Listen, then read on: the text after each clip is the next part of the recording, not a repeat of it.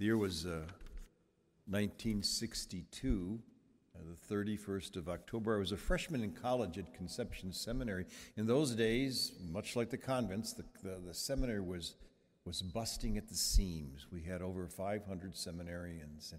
And we had an All Hallows Eve vigil or celebration. We didn't go trick-or-treating. No, we had a little prayer vespers. And I was, for the first time, it really hit me as I walked into they redid the gym for the occasion. There were 600 saints' names there. And it was the 600 seminarians and monks that were studying there. Our names were emblazoned with the saints, and even the nicknames. There was one kid whose nickname was Tank, because they had a Saint Tank there too. And I said, that's us. That's us.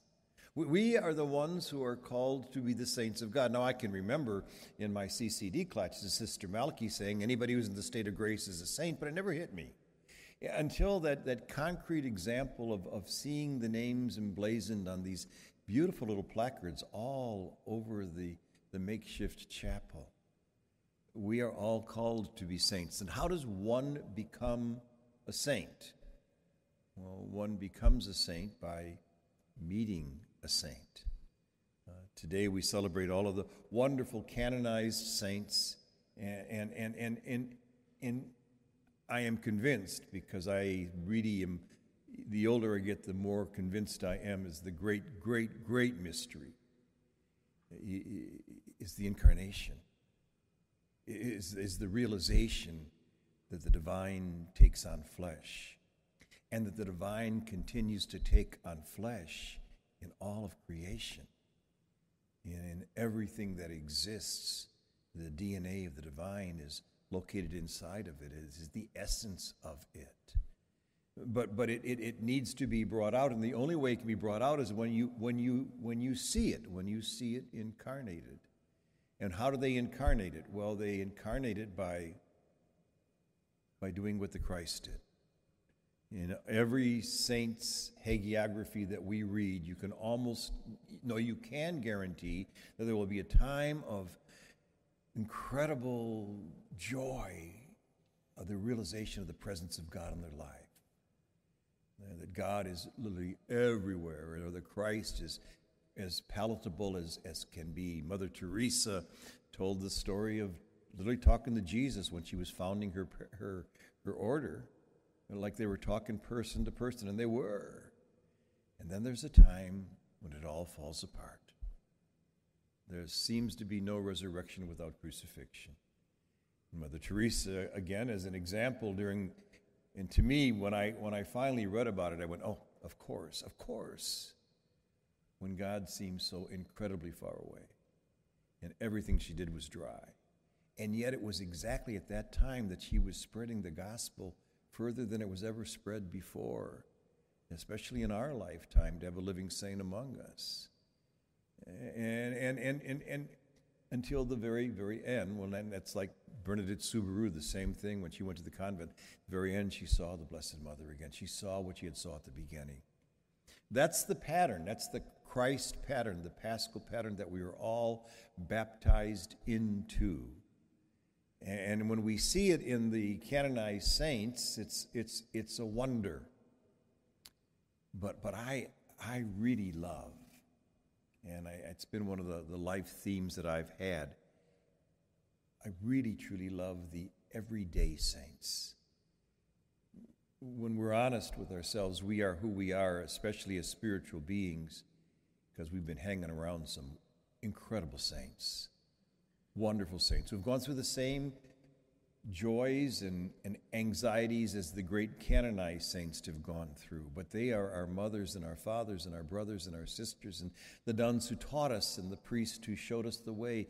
In the spiritual life, no one ever gets to a deeper level until they see it incarnated in the flesh. And when we see it in the flesh, we go, that's how it's done. That's how it's done. I can do that. I can do that. And so we pass on that great mystery of the dying and the rising of Christ first seeing it incarnated in each other, then allowing it to be incarnated in ourselves, and then, please God, passing that on to the generations that follow behind us. It's the great mystery of life. We do not take things too literally. We are not fundamentalist. But there is one thing I think that we need to be absolutely fundamental upon, because it's foundational, that we are the body of Christ in space and time. That's not a metaphor, that's not an analogy, that's a reality. We are the Christ.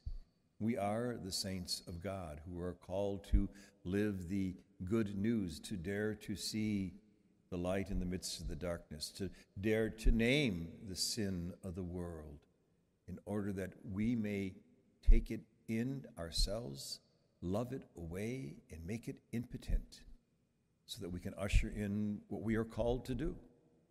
Nothing less than to usher in the kingdom of God. And so we are those saints, and we follow the saints, especially the ones who have shown us the way, the ones of every day. Let us pray. And in lieu of a creed today, why don't we just renew our baptismal promises, because that's the Paschal process that shows us into the fullness of life. And so I ask us all, do you reject Satan? I do. In all his works, I do. In all his empty promises, I do. Do you believe in a God who is love, the fullness of love, who created out of love, who extroverted God's self to become creation, who dwells in all of creation? We call this God the Father. It is also God the Mother. Do you believe in God? I do. Do you believe in the fullness of time, that the Word of God took on flesh, was incarnated, and dwelt among us, fully human, fully divine? He showed us the path to the fullness of life, which is the Paschal path of dying and rising. His name is Jesus the Christ. Do you believe in Jesus the Christ? I do. And do you believe that he sent forth his very Spirit to dwell in all of humankind so that we too may be the Christ, that we too may be filled with that very same Spirit of redemption, that very same Spirit of life? And for this, and do you believe in the Holy Spirit? I do. This is our faith. This is the faith of the church. We are proud to profess it in Christ Jesus our Lord. Amen. Now let us pray. Lord, we pray that we too may follow the saints, that we too may embrace the life and death and life of the Christ as we see it in the Christ, as we see it in each other. And for this we pray to the Lord. Lord, hear our prayer. We pray, Lord God, that we can name the evil of the world, that we can speak truth to power, that we are willing to enter into the mystery of that pain and suffering, and so help the process of redemption. We pray to the Lord. We pray, Lord, for our elected officials, especially those who are going to be elected come next Tuesday, that they work for the common good, and that common good usher in the kingdom of God. We pray to the Lord. We pray in honor of all the saints who have gone before us, models of what it means to be a follower of the Christ. We pray for our local saints who have gone before us as well. We pray to the Lord for your prayers and your intentions.